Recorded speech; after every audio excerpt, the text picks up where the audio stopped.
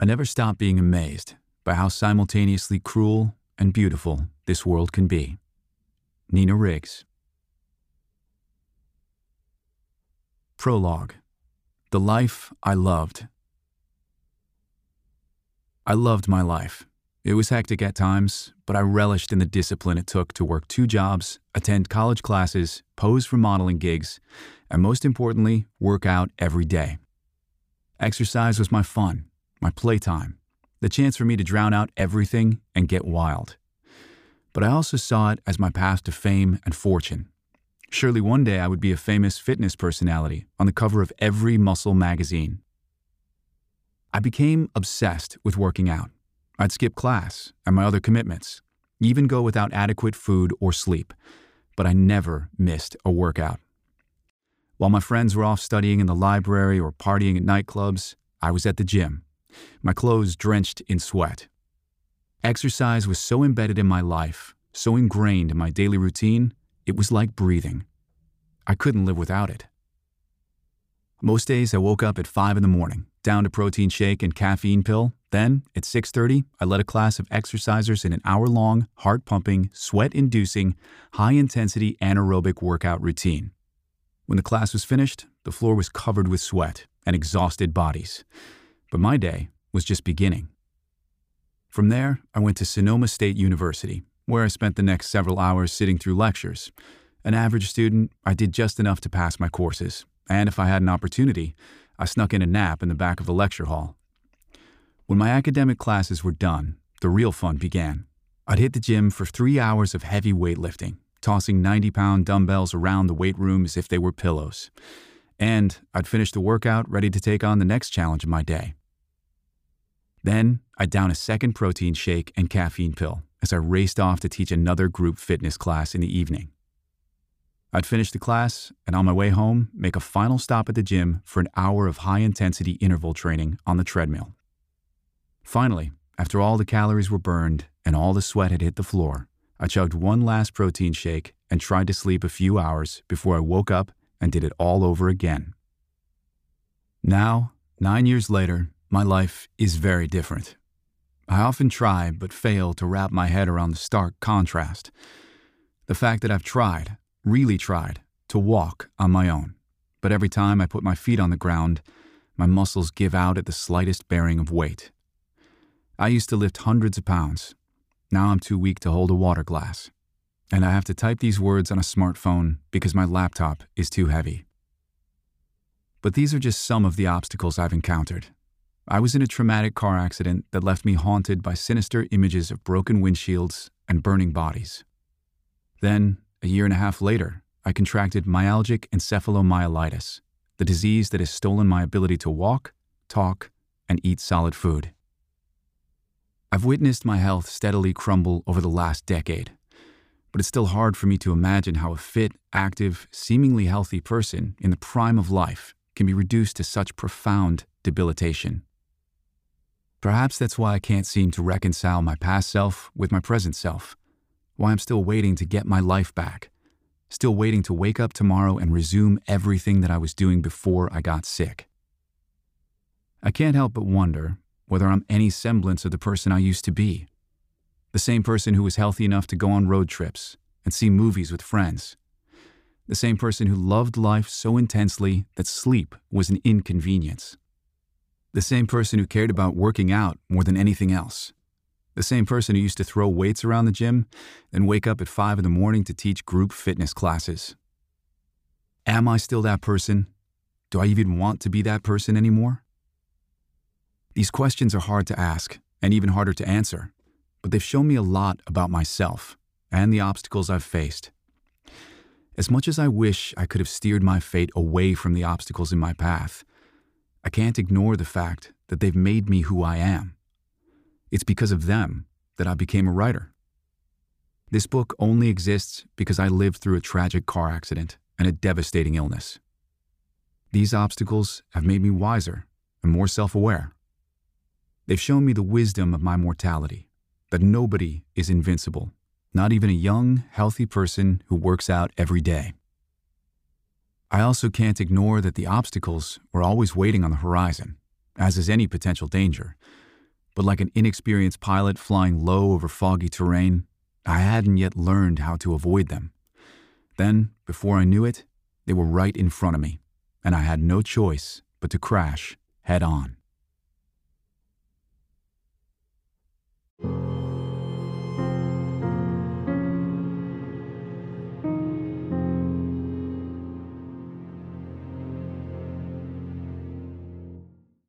Year 0.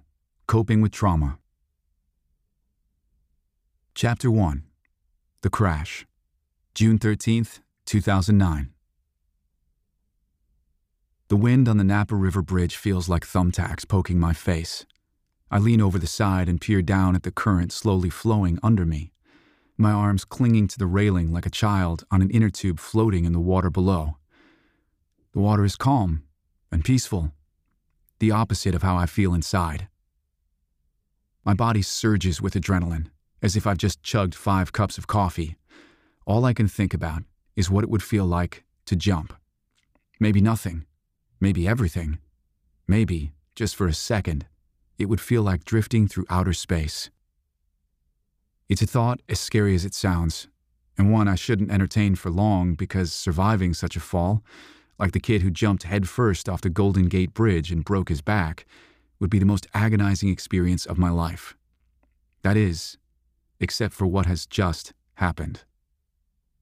I turn away from the water and the thumbtacks, my blurry vision darting across the concrete shoulder, and then I see it. What I'd hoped wouldn't be there. What I'd hoped I had imagined. The wreckage and the short trail of tire marks leading up to it. 15 gallons of gasoline is spewing from my 4Runner's ripped fuel line, a deluge running down the bridge. The other car is most frightening. A pluming inferno, mere feet from the stream of gas. All at once, I'm in a haze, trying to remember how I got here. After filling my car with gas just off Highway 4 in Martinez, I drove up Cummings Skyway, jerking my head for glimpses of the water and the bridge in the distance. I was messing with the radio, trying to find a good song on one of my favorite stations. Frustrated with the selection, I pulled out my phone to connect it to the auxiliary cord attached to the stereo. I was distracted, with one hand on the wheel and one hand on my phone, reaching for the cord. It was dangerous, but I was invincible, or maybe just invulnerable, oblivious to the fragility of my mortality. Finally, I connected the auxiliary cord, and with one tap of my phone, the perfect song, Undiscovered by James Morrison, hummed through the speakers. It felt inspirational, as if I was in a movie montage synced to my favorite playlist. I was driving, or what felt like floating, across the Carquinez Strait, through Vallejo, and up to Highway 37, with what seemed like a fun evening ahead. A fun evening was not ahead, but the Napa River Bridge was. The incline of the bridge created a dangerous illusion, leaving a blind spot a few car lengths in front of me. It was, on this day, more dangerous than trying to connect my phone to an auxiliary cord while driving. I drove up the arching bridge, expecting to make it to the other side like any other driver, but at the top, a spot of which I hadn't seen, a car had stopped in my lane. Never in my life has so much happened in so few seconds. There was the throttle, the brake, the crash, the flames, the explosion, then the sizzling sound. It's a familiar sound. You could spend your entire life hearing it. An overcooked piece of meat in the oven, a flaming marshmallow in a campfire. But once you associate it with burning human flesh, it changes you. I gape at the flaming car, its small frame engulfed by a giant billowing cloud of thick, black smoke.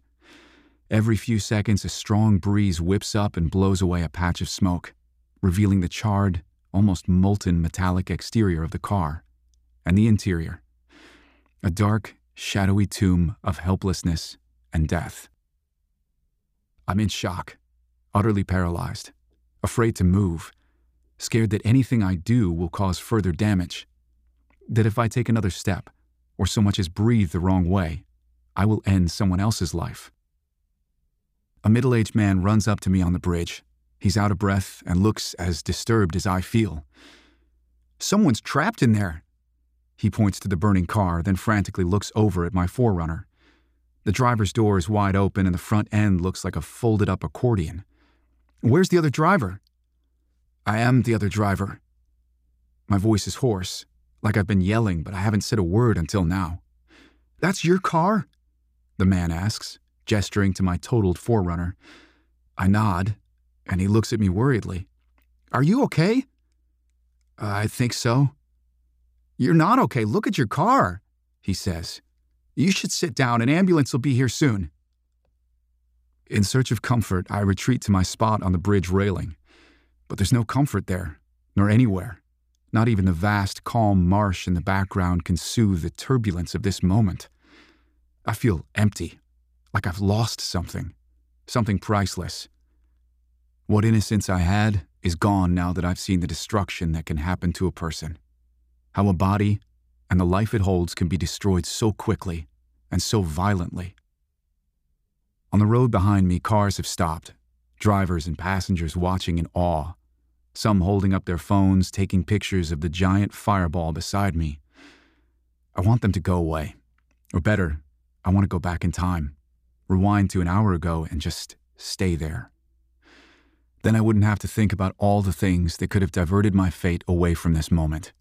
A phone call, a stoplight, a bathroom break, and the one failed diversion that haunts me most, a soy corn dog. Before I left, I had passed on an offer from David, my friend Ian's dad, to enjoy the meatless snack. Hey, how about a corn dog before you go? He'd asked. They're almost ready. No, thanks. I gotta get going. I have tickets to the Giants game and need to stop at home first. Okay, maybe next time, David had replied. I smiled and nodded, then asked, Why do you eat soy corn dogs instead of the real ones? I like them, he said. I should have stayed. I like them too. It wasn't 24 hours earlier that David and I had shared an almost identical conversation, except then I had stopped to relax and eat. It was a small, yet fateful part of an enjoyable weekend reconnecting with friends. But now it seems so long ago, like a story from a bygone era. Under the railing, there's a small gap of air before the bridge turns to concrete. Wispy clouds float above, shading me from the sun while I crouch down and rest my forehead on the cold metal railing, my chin on the grainy concrete. It's the closest thing to a hiding spot that I can find, a slice of shelter away from the thumbtacks and the mayhem surrounding me. I take my phone out of my jeans and call my mom. She doesn't answer. I keep calling, then remember that she's off on a camping trip away from cell phone service. I try my dad. He won't be here for several hours. I call David and Ian. They'll meet me at the hospital. I put my phone away and look up to see an ambulance and a fire truck zigzagging through traffic on the bridge. Once they arrive, the firefighters get to work, putting out the flames on the other car. Some of them appeared detached, apathetic even, and without a trace of compassion, while others seem sympathetic but are more puzzled than worried. The highway patrol officers are also on the scene, and, after a lead from a witness, home in on me with both fervor and confusion. One of them tests my motor skills to see if I'm drunk in the middle of the day. Hard to blame him. It's his job. Finally, he clears me to leave, and I get into the ambulance. On the ride to the hospital, the paramedic is sincere but not as comforting as a friend. We arrive at the hospital. Solano's something. Remembering the name of a hospital is like trying to remember the name of a street in the desert. They all look the same, and you're too focused on getting the hell out of there to care. After stepping out of the ambulance, I walk into the emergency room without help, looking healthier than the nurse waiting to put me on a gurney. Once I'm settled, an ER doctor takes a seat next to me. He's a confident man, probably in his early 40s, with gray hair and dark bags under his eyes. Jameson, like the whiskey? The doctor asks, looking at my name on a form. No, I say. My name is spelled with an I, not an E. Looks like they got it wrong on your form. It happens a lot. I'll fix it for you in a bit. He smiles at me. We have some juice and crackers coming for you.